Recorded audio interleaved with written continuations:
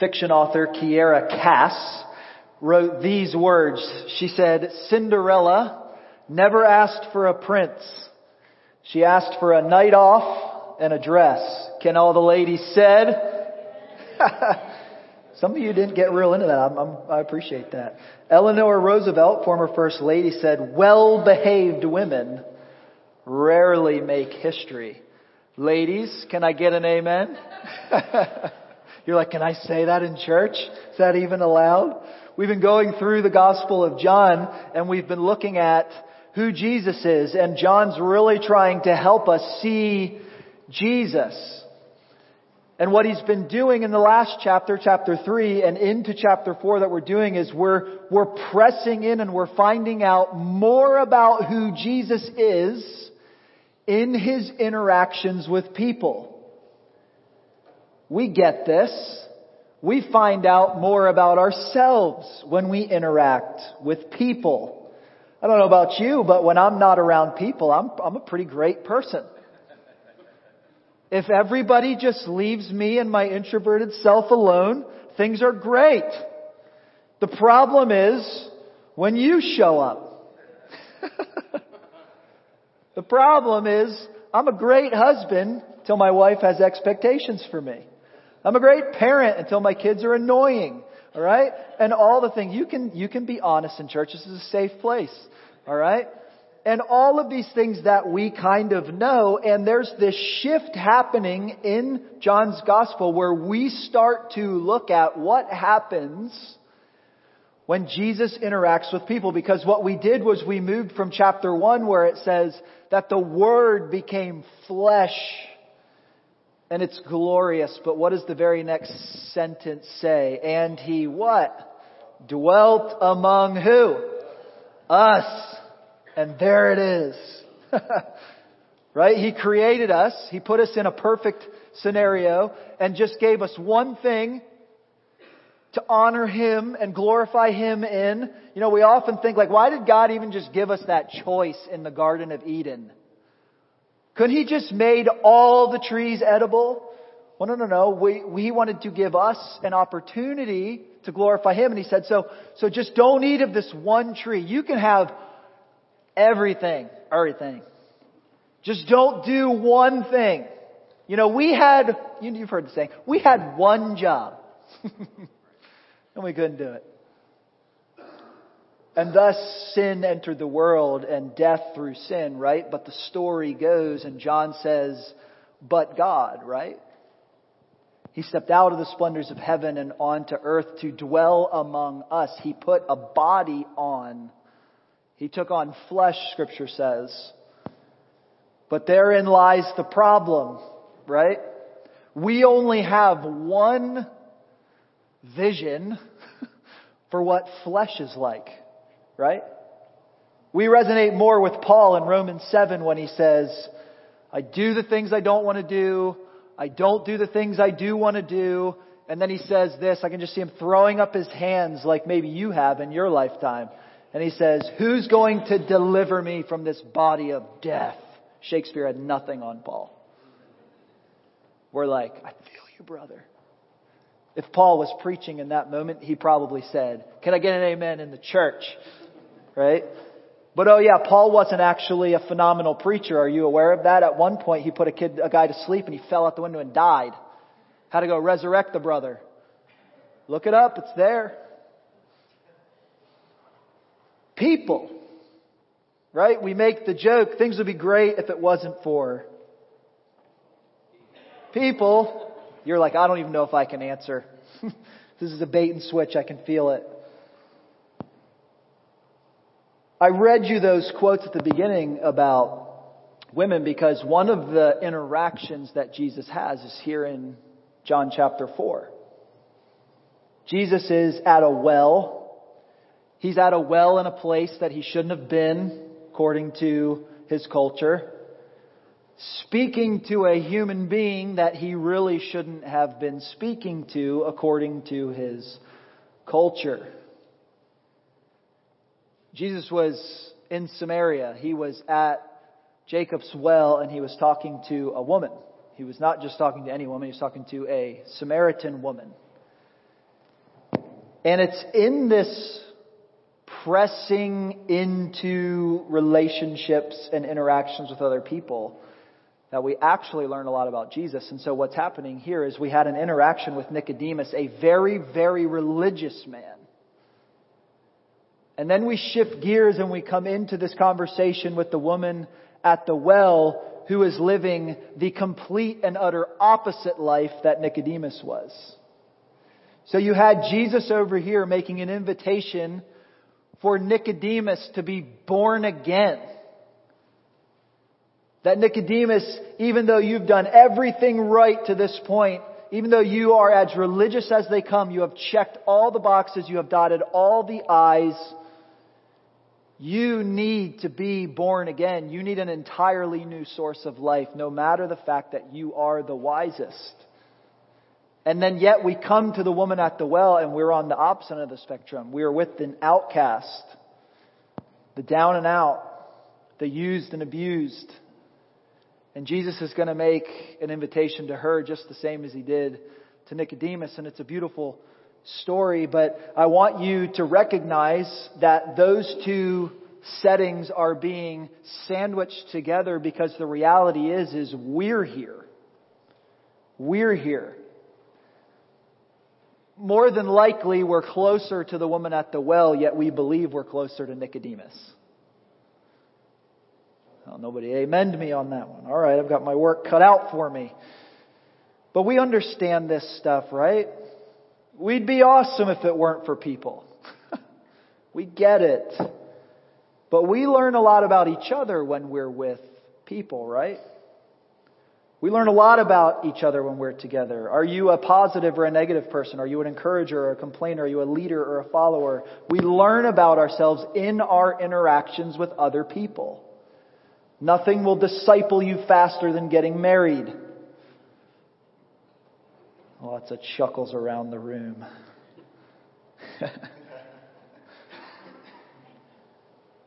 Until you have kids. Then you're like, I thought I had figured it all out. Why is it that the people who have the greatest parenting advice have never had kids? You ever thought about that? Well, I got a lot of amens on that. Okay. We're touching on nerves now. No, because what happens when you have children? You go, by God, I'm just hanging on.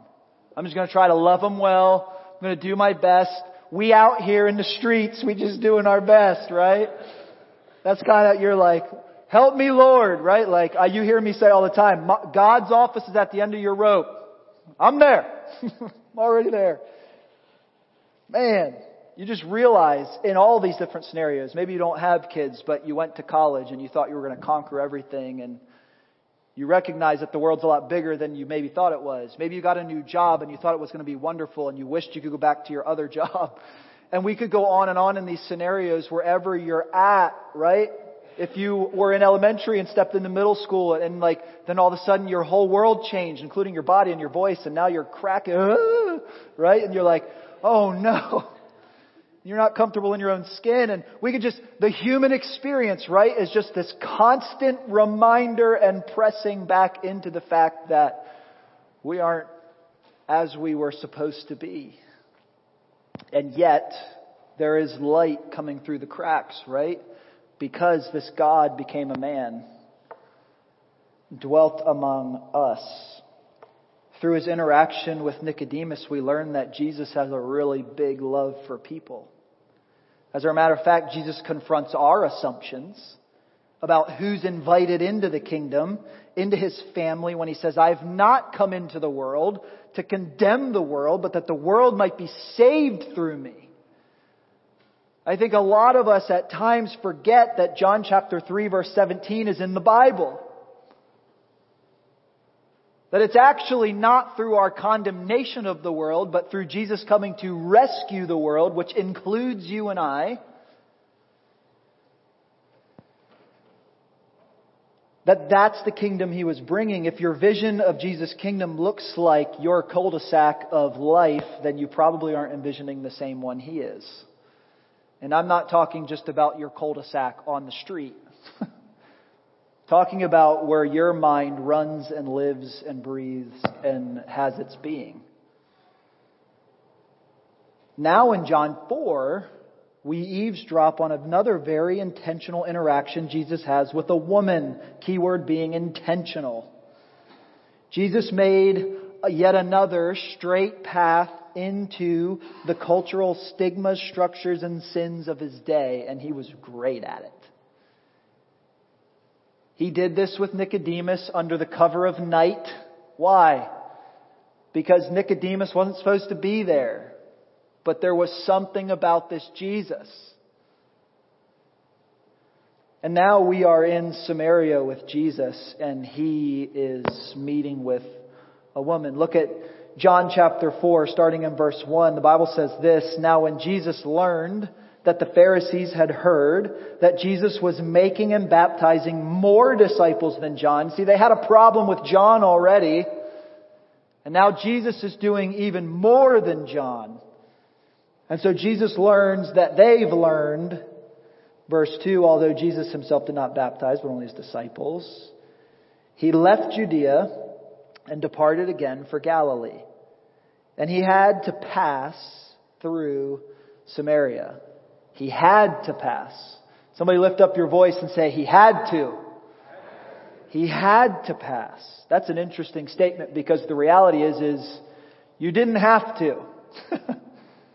As a matter of fact, some of the writers, and I think even the ESV Study Bible, which some of you may have, points out the fact that actually a lot of strict law-abiding Jews would actually plan extra days for their trip, and they would go around, they would cross the Jordan River and go around Samaria because they didn't want to be unclean. And to be around those people would make you unclean. So Jesus had to go to Samaria for a very different reason than just, well, the road's closed. Listen, there's nothing more annoying in Tampa than when a road's closed. Can I get an amen? He said, that's right. I heard that. I received that. Right? We get it. We get it. So for them to not go through Samaria to get to Galilee was a thing, by the way. Because it would require, remember, they didn't hop in their car, they didn't grab an Uber, they didn't take a plane, they walked, or they rode a donkey, right? So we're talking a significant commitment here to not be around a certain group of people. But it says that Jesus had to pass through Samaria. So he came to a town of Samaria called Sychar, near the field that Jacob had given to his son Joseph. Jacob's well was there, and so Jesus, what's that next word? Wearied. Jesus was fully man. He got tired like you get tired. He got hungry like you get hungry. He got thirsty like you get thirsty. He had needs like you right now in this very moment have needs. He understands. He was wearied as he was from his journey, was sitting beside the well, and it was about the 6th hour. Very interesting. John wants us to know that Jesus was tired and weary and that he had to go through Samaria. And while that doesn't mean a ton to you, for the reasons I've already said, it meant a lot to Jesus. And so with Jesus being here at this well, it kind of feels like going to this well that was Jacob's, that was given to his son, that there might be a lot of significance here, that this might be a beautiful thing, but in fact it's not. It is for Jesus, but it's not for his disciples. If we were to fast forward to the end of this story when Jesus does incredible things, the disciples come back because they had left Jesus there to go find provisions for him because he was tired and hungry. And they're going to try to convince him to eat instead of do this ministry. The Bible says when they come back, they look from afar and they say, why is Jesus talking to this woman? So there's so many things happening here in this story that we're not going to have a chance to unpack today, but I want you to have that setting, that what Jesus is about to do was disruptive to every part of his disciples' faith. And so we're going to zero in on the interaction Jesus has with this woman at the well, but I want you to just keep in the back of your mind and maybe read through this week that we're probably guilty of what these disciples were guilty of. Only having space and a place and a time and energy for the people that we want to be in God's kingdom. And there's a thread there that we can't pull today for sake of time, but I want you to know it's there. That God, remember in chapter 3, that God so loved what? The world. Is there a human being on planet Earth made in the image of God that isn't included in the world? Talk to me. There's not. And so a lot of the things we have built our kingdom to keep us from might actually be the very things that God has asked us to step into. Very important. Because that's the underbelly of what's happening here between Jesus and His disciples. Is that this interaction is teaching all of us about who Jesus is. And yet the assumptions that His disciples come back with, they're going to have to relearn what it is for the kingdom of God to come on earth as it is in heaven. And so we enter into that. We come into that place because we're learning more about Jesus as the story gets better, because Jesus had to go. He had to go, in my opinion, because there were centuries of religious hatred boiling over in this, what I'll call, gray space of land. There were a lot of people who thought this was their land. There's a lot of people who thought that this was sacred ground. There's a lot of people that thought the Samaritans had ruined a whole lot of things. They were, as that century's worth of hate, religious hate would say, they were unclean. They couldn't possibly be God's kids. You jump to verse 7, the story gets even better, right? So not only is Jesus in Samaria, but look how the story develops. It says a woman from Samaria. Why does John want us to know this? Because that's even worse than being in Samaria. Not only was he in Samaria, but he was with a woman from Samaria. Came to draw water, and Jesus said to her, it gets even worse. Now he's going to talk to her. What are we doing? Jesus, you're in the wrong neighborhood with the wrong people having the wrong conversations. Don't you know? Haven't you learned anything on earth? We don't go there. We don't talk to them. We don't interact. How do I know this is true? Because she's shocked. She's shocked that he's there. She's shocked that he talks to her. Look at what happens. Jesus said to her, give me a drink. For his disciples had gone away into the city to buy food. The Samaritan woman said to him, how is it that you, a Jew, ask a drink from me, a woman of Samaria? All the things. She's recognizing that in this moment, that she is that troublemaker woman. That she is the problem according to Jewish men who were very religious. She was the epitome of sin and uncleanness in that culture. And though Jesus hadn't uncovered it yet, she knew all the things that we're going to learn here about herself. She recognized, I am the least of these. How is it that you, a Jew, ask for a drink from me, a woman of Samaria? For Jews have no dealings with Samaritans. So Jesus is with this woman and he's talking to her and he's asking her for some water. So much defilement in one story. If he were in church today, we would say Jesus has officially backslidden. He's officially on the slippery slope. We're chuckling because we've used these things, haven't we?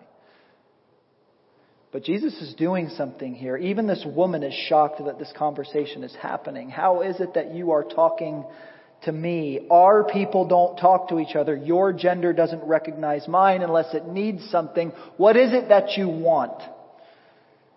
And unsurprisingly, like with Nicodemus, Jesus takes a hard right and doesn't talk to her about the physical needs that she thinks he's after.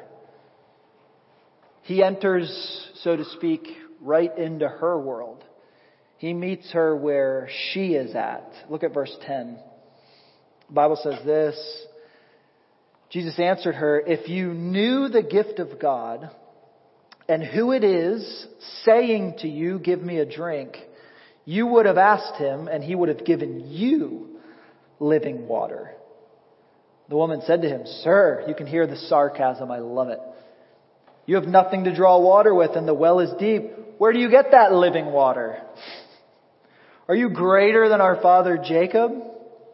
He gave us this well and drank from it himself, as did his sons and livestock." Jesus said to her, "Everyone who drinks of this water will be thirsty again. But whoever drinks of the water that I will give him will never be thirsty again. That water that I will give him will become in him a spring of water welling up into eternal life." The woman said to him sarcastically again, "Sir, give me this water so that I will not be thirsty or have to come here to draw water." She's like, "You got something to offer? Make us don't have to come back here ever again. That'd be great." "Thank you, sir." Like Nicodemus, and honestly like us. So it doesn't matter if you're religious or if you're irreligious. Like Nicodemus, this woman at the well, and honestly like us, we are caught up in what is material. You picking up what I'm laying down? We're caught up in the things of this world. We're caught up in the things that we have, the things that we're building, the things that we want, the things that we even need. She needs something, someone to open her eyes to what is spiritual. And if there was ever a word for us in the 21st century United States of American church, it would be that. That I get so caught up in what is material. Nicodemus did. The woman at the well is. And Jesus is offering a completely different thing. In the same way Jesus would come to the end of his ministry and stand before his people that he came to save, John chapter 1 tells us. As they chant, "Hosanna, Hosanna," right? "Save us now. Blessed is the one who comes in the name of the Lord." They had expectations of Jesus that were totally material. Overthrow Rome. Give us back what's ours. Hosanna in the highest. And of course, Jesus takes a hard right-hand turn and goes to the cross. And those very same people are extremely disappointed that he didn't do what they expected him to do. And they changed their tune from "Hosanna, blessed is the one who comes in the name of the Lord," to "Crucify him. Give us Barabbas." You ever just wonder how in the short span of a week somebody can go from that to being fine with a murderer being released back into their society? And by the way, they didn't have Simply Safe on their homes. And cameras. When you get anywhere near the house, beep, beep, bzz, beep, right? "Who are you? What are you doing here? Just from Amazon. You ordered this? Okay. Drop it at the door. I don't want to see you. Get out." I'm being facetious, but we know, right? We've got all the things. By the way, we had Simply Safe, so it's okay. Breathe. You're like, "I got to go home and get rid of my security system." That's not what I'm saying. Protect your children, please. But just think about what happened there. Unmet expectations are a really big deal, aren't they? And all of their expectations were wrapped up in this material space. Jesus comes and he offers this Samaritan woman something altogether different, and she can't yet see it. And I think that's just where we end up by Thursday. Right? We gather and we worship and we hear the word and we unveil our hearts before the Lord in prayer and singing and all the things. And then life The entanglement of the material gets us. And yet Jesus is there. The Holy Spirit is there. But can we see it? Or are we so wrapped up in the world that we start to think that what the world has is what we need? Jesus' statement to her would have no doubt had her mind racing. She's being sarcastic and she's defending her feelings, I'm sure. But the questions, who is this man? What is this gift of God? What is living water? We love to play these games too, don't we? We want to play this game about her. What was she thinking? For her to be a woman, she must have been a victim. To be near a man was to be in danger. What is this stranger going to do? She could have been thinking any of those things. Or was it the opposite? Because of the 5 husbands she's already had, living with the 6th, would she have seen Jesus coming and said, oh, here's another guy and he wants to talk to me. He must need something. What can I get out of this one? We love to play these games and wonder, what is going on under the surface here? What is in this story? And John is very careful to give us exactly none of those details. Because what we quickly learned in Nicodemus' story and what we quickly learn in the woman at the well story is that neither story is really about those people. These stories are both about Jesus. That it doesn't matter where you are, that the gospel, the kingdom of God is open to everybody. And so for Nicodemus, you need to be washed with the water and the word and the Spirit of God. If you're not washed, born again by the water and the Spirit, right? When you step into the waters of baptism, it doesn't matter if you get baptized publicly if Jesus isn't there. Right? When we dip somebody in, we say, raised to walk in a new way of life. What's happening there? Jesus is here. Right? Your baptism can be the most significant moment of your life. Like, isn't that my conversion moment? Explain that to me. When is that? What do you look at? Is it something you did or is it something He did? It's something He did. He moved into your world and took you as you are and is shaping you into who He wants you to be. Don't miss it. Nicodemus, you must be born again. This woman at the well, if you knew who you were talking to, you would have asked me for living water. What? Man. Jesus shows zero interest in playing this game. And John doesn't either. John doesn't explore her motives at all. And what we begin to realize is that this is really about Jesus. The conversation is really not about getting a bucket of water from this 100-foot deep well and giving Jesus a drink. It's really about the Spirit of God. Listen to me. It's really about the Spirit of God connecting our sensory experience of water and wind to the nature and activity of God. That's what's happening. She is seeing a well. Jesus is seeing the Spirit of God. He's inviting her to living water. He's explaining to her what that looks like. Look at verse 16. Jesus answered her, "Go call your husband and come here." He knew what he was doing. The woman answered, "I have no husband." Jesus said to her, "You are right in saying I have no husband, for you've had 5 husbands. And the one you have now is not your husband. What you have said is true." I love this next statement. This is great. "Sir, I perceive that you are a prophet." Yeah? Can you imagine the shift that was taking place in her world right now? She began to make that turn to the spiritual. She began to see things that she previously had not yet seen.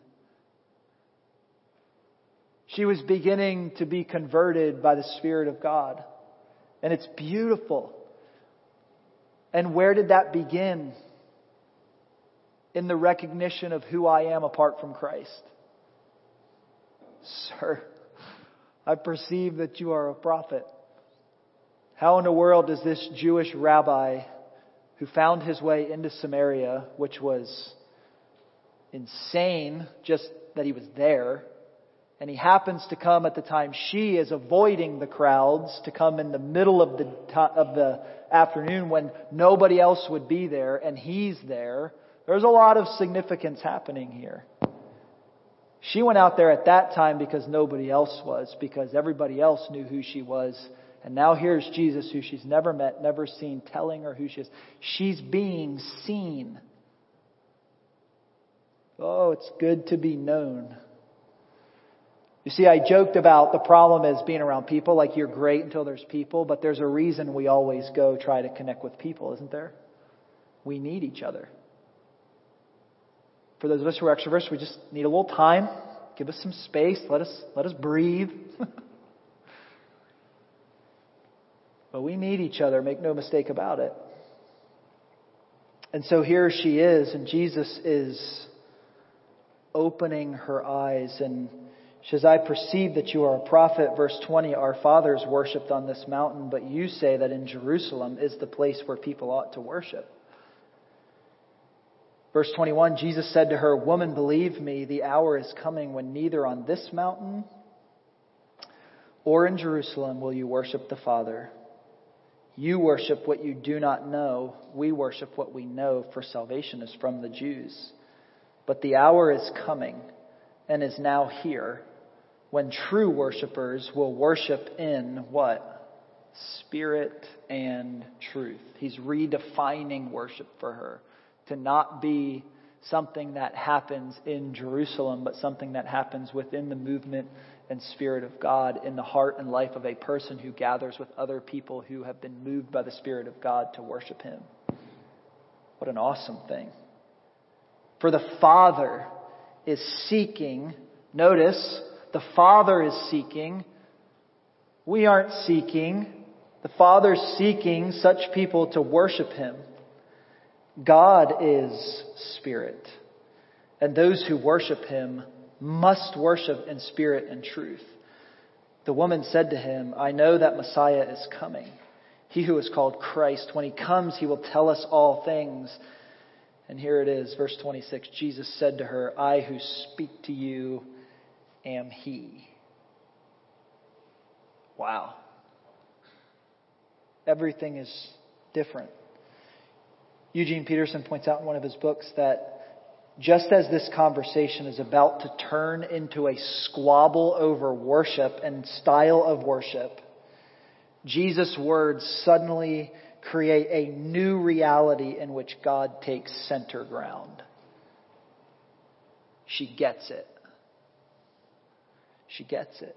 She makes the connection between the things she knows about the Messiah and what Jesus is saying to her. And isn't it amazing that she sees Him on the spot? What a powerful thing. But look at what happens next. In verse 27, just then His disciples came back. And don't you know that the Holy Spirit of God, as He moved John to choose his words, chose them carefully? I mean, you unpack all of that and it's just like, it's moving because we identify with this woman. And she's opened to the Spirit of the living God. And I was laughing about the people thing earlier because that's exactly what happens here. Jesus has this encounter with this nobody and opens her up, and He does something glorious that literally for the rest of time will define the kingdom of heaven. And what's it say? The disciples came back. And the disciples don't have any of that context. Look what it says. It says the disciples marveled that Jesus was talking. They marveled that He was talking with a woman.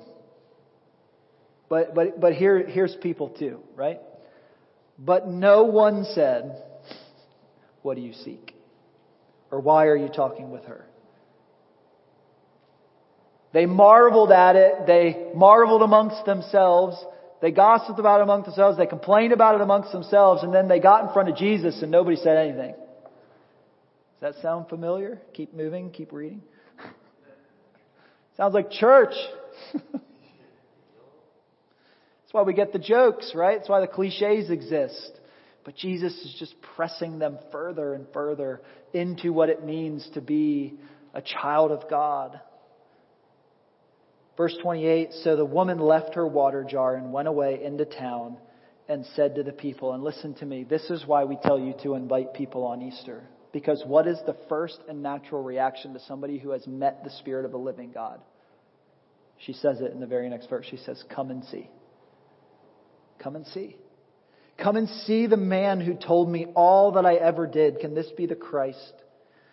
They went out of the town and were coming to him. Wow. It's amazing. In everything that has to do with living this life in the physical, Jesus is working. He's always working. He's always moving. He's always doing something. Jesus is far more active in your mundane life than you might even realize. Listen, in most of our experience, spiritual refers to a mood or an action or a trait or a desire or something that needs to be conjured up inside of you through really good music. But spirituality is not primarily about you or me. It's not about our experience. In fact, this story rescues us from the idea that it's our feelings that will conjure up the spirituality inside of us. Spirituality is not some secret knowledge or some secret experience that you haven't had yet. Spirituality has nothing to do with your ability. Being filled with the Spirit will change the way you see the world. I love the way G.K. Chesterton wrote this famous quip that he said. He said, there are two kinds of people in the world. One, when the trees are waving wildly in the wind, the first group thinks it's the wind that moves the trees. But then he said, and somewhere along the way, this second group of people came in and told us that it's the trees that create the wind. Which one's true? And it defines the two worldviews that are out there today. Somewhere along the line in our secular moment, we walked farther and farther and farther away from the spiritual. To now that we actually believe that it's the trees that create the wind. And if you are not spiritual, that sounds great. Why? Because I can't see the wind. It's easier for me to believe that the trees are creating the wind because I can see the tree. But in reality, the Spirit of God is the one moving in your life. It is the wind, in fact, that moves the trees. The Samaritan woman that day received living water. What is that? It was that her life, which was a mess, was re-enchanted to live a totally different vision for her life. And a woman, listen to me, catch this, don't miss this. A woman who had gone out to the well at a time when she wouldn't have to be around anyone, was all of a sudden on a dime willing to go back and go straight into the heart of town and say, come and see this man who told me all that I ever did. And they would have said, we know what you've done. Her shame in that moment was gone. Listen, I wonder if you walked in here today full of shame. I think all of us, apart from Jesus, could walk into this place full of shame if these people only knew.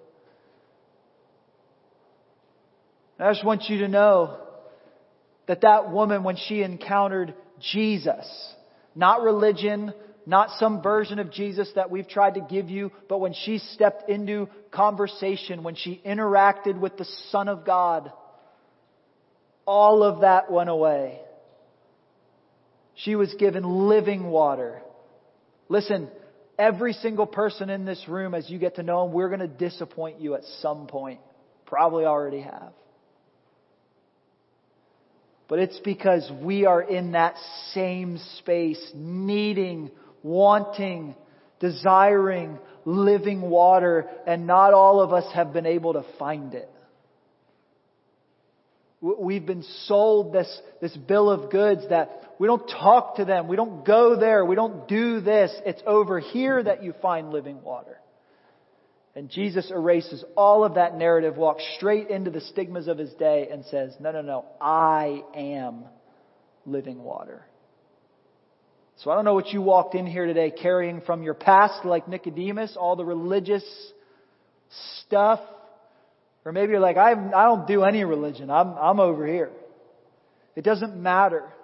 The kingdom of God is open and accessible to everybody who has ever breathed, who has ever taken on flesh in the image of God. And there's two things there for us. One, if you've never surrendered, if you've never confessed, if you've never been drawn by the Spirit of God into His family, it is for you today. He is not willing that anyone should perish, but that all should come to eternal life. That is the gift. It's Him. And so if you've never done that, today is the day. Come to Jesus and live the life you didn't even know was there. And then for the rest of us that do know Jesus, that do have the answers, but aren't living the answers, Jesus would say to you again, it's time for you to be born again. It's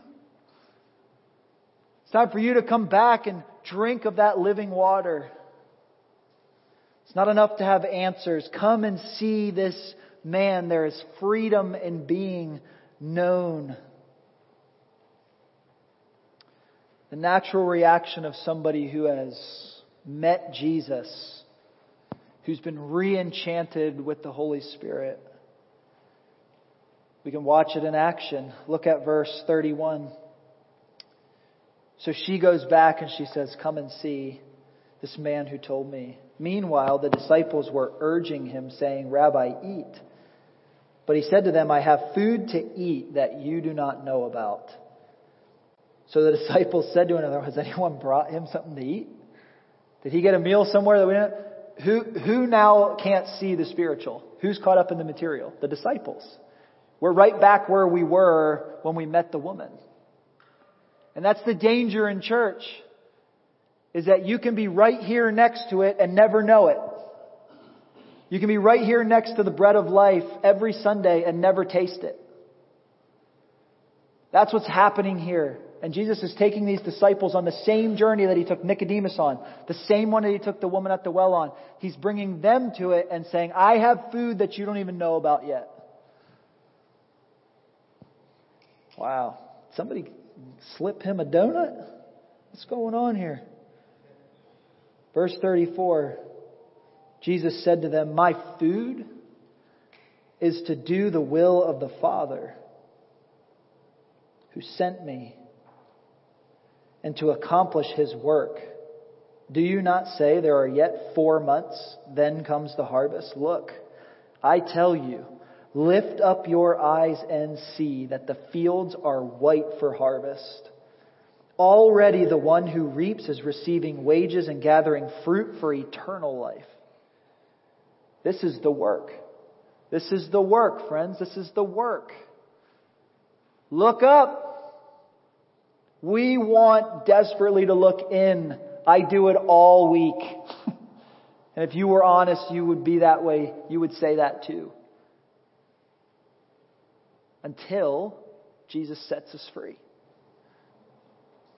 This is why in just a few weeks we'll look at John 15:5 when Jesus says, apart from me you can do nothing. We're like, really? Nothing? I feel like I do some things. Nothing that matters for eternal life. I love this. Gathering fruit for eternal life so that the sower and reaper may rejoice together. For here the saying holds true, one sows and another reaps. I sent you to reap that for which you did not labor.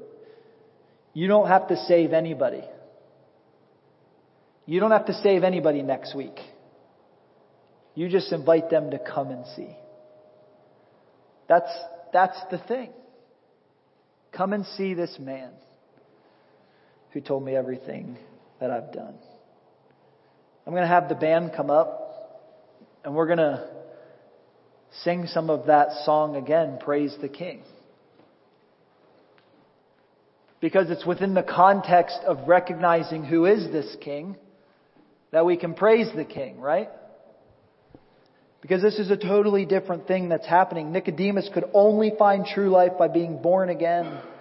And so this woman could only find satisfaction by drinking deeply of living water. Your life is the same. Life doesn't come from the trees, it comes from the wind.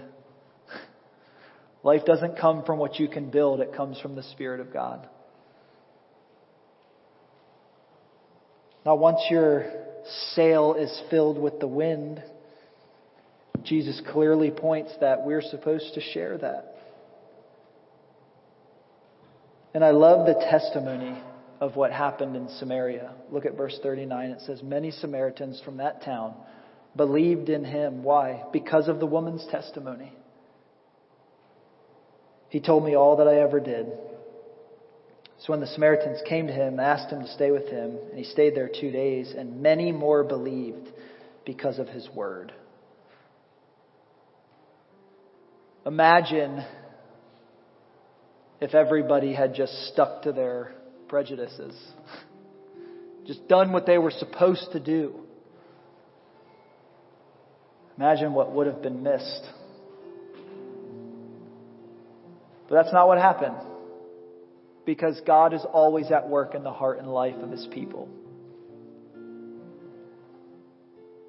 And so we say all that to say is you shouldn't feel even an ounce of shame or guilt or anything in this moment, but a profound gratitude that Jesus walks straight into your life, regardless of the circumstances, regardless of the prejudice, regardless of the thoughts, regardless of the sin, regardless of the wins, regardless of the losses.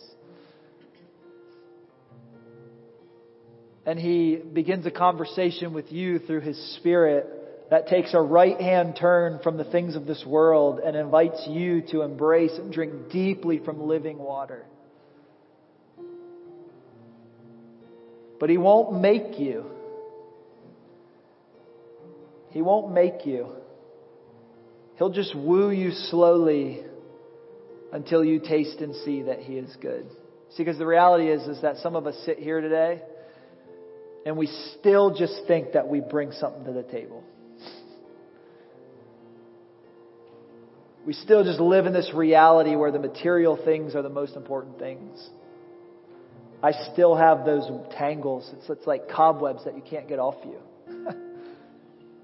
We need help. You can walk into work tomorrow. You can walk into school tomorrow. A totally different being if you are filled with the Spirit. You want work to not suck tomorrow? I can say that in church. It's okay. Full of it today. Pray for me. If you're watching online, I'm sorry.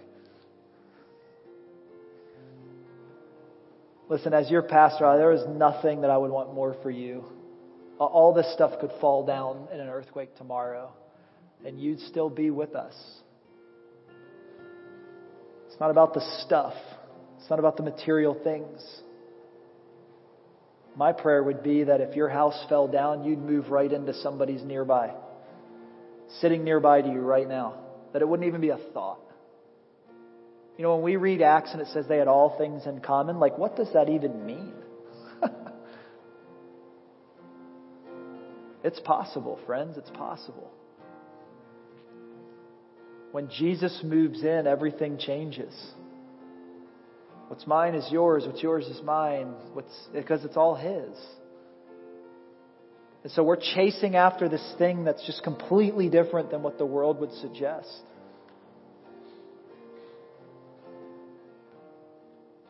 And it's Jesus. It's always only Jesus, because when He comes in, He does the rest. And so I want to invite you to stand with me. Go ahead and stand.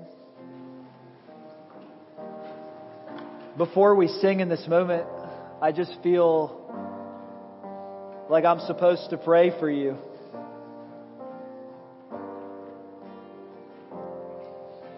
Just feel the Holy Spirit impressing on me that we need to pray for marriages today.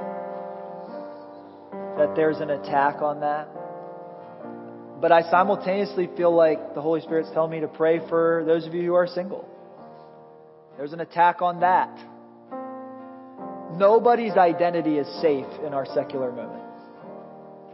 But the beauty of the gospel is that you have an identity in Christ. That it doesn't matter what you're struggling with today. Doesn't matter what nobody knows about that's bringing you shame today. Even if you walked in here today thinking you were doing awesome and I just stepped all over it. I want you to know that Jesus is there for that too. And I want you to hear me say this as your pastor on behalf of the Lord, because He says it in His Word. I want you to know, listen to me, I want you to know that Jesus loves you. He loves you. I also want you to know that He said He forgives you. That whatever you walked in here, the sins, as Scripture says, that so easily entangle you, you can leave those behind. Because Jesus went to that cross, that Good Friday, and it's called Good Friday because He stretched His arms out and had them nailed to a tree so that He could, on behalf of the entire world, the sins of the entire world, say, it is finished. No more striving, no more working, no more trying, no more religioning. Made that up. He loves you. The role that you play is receiving in joy that gift. And so I just want to pray over you and ask that God would massage that into your heart, because I know the temptation will be to walk out of here and not believe it. You might even be writing me off already. Please don't. Jesus loves you. This I know, for the Bible, come on, tells me so. Let's pray. Spirit of the living God, would you fall fresh on us?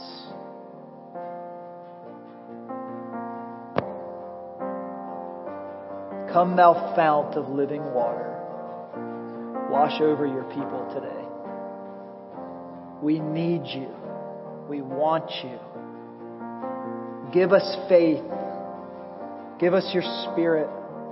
You promised it. You painted pictures of things that would be greater than what you did. It's hard to wrap my head around that, Lord. But I believe you can do it. I believe you can do it in our midst. I believe you can do it right here. I pray that you would help us to see your kingdom come right here in Tampa as it is in heaven. You're doing it all over our city. You're doing it here. Holy Spirit, I pray for the one in this room, the one watching online, the one listening later that does not know you, that they're tangled in the things that are material. I pray that you would open their eyes right now to see wonderful things in your word. Holy Spirit, would you, through the truth and through that living water, would you speak to them right now? Would you open their heart? Draw them to yourself. Make that move in their life. Would you wash them by the Spirit of God? I pray for the person listening that is religious at heart and has had all the things buttoned up. I pray that you would unwind that into a glorious ruin, that they might look up. Help us to see you. Jesus, we love you. As we sit in your presence, I think of the marriages that are represented in this room, online. God, there's a lot of confusion in our secular moment about what you've created. A lot of thinking the trees create the wind. And I just pray that you, Holy Spirit, would lead and guide the marriages of Redeemer City Church. That those relationships would strengthen. You said a threefold cord is not quickly broken. Holy Spirit, would you move into our marriages? Would you help us not believe the lies of the devil? Would you go before us and behind us like you did for the children of Israel in the desert? Cloud by day and fire by night. We need you, Lord. Holy Spirit, I pray for every single person who is not married, who's in school or in college or working as a young adult and following your will for their life. I pray that they would not believe the lies of the devil, that they need anything outside of you to find life and satisfaction and joy. Would you fill them with your Spirit right now? That they would know how much they're loved and how much they are not alone, but you are with them. And so are we. God, I pray for the things going on in our country, Nashville being the latest. People are broken. Our mental health is broken. And we're trying to slap political band-aids on spiritual issues. Oh, Holy Spirit of God, would you work through your church? Would we be the kind of people that have all things in common, that the people around us would look and say, what is happening there? Jesus, you prayed that in John 17. You prayed that we would be one as you and the Father are one, and by this the world would know that you are God. Would you do something new in our midst, all around this country, that could only be explained by you? Would you help us to be faithful witnesses to your harvest? Would you help us do that even this week? We love you, Jesus. Come on, church, let's sing this out. Praise your King this morning.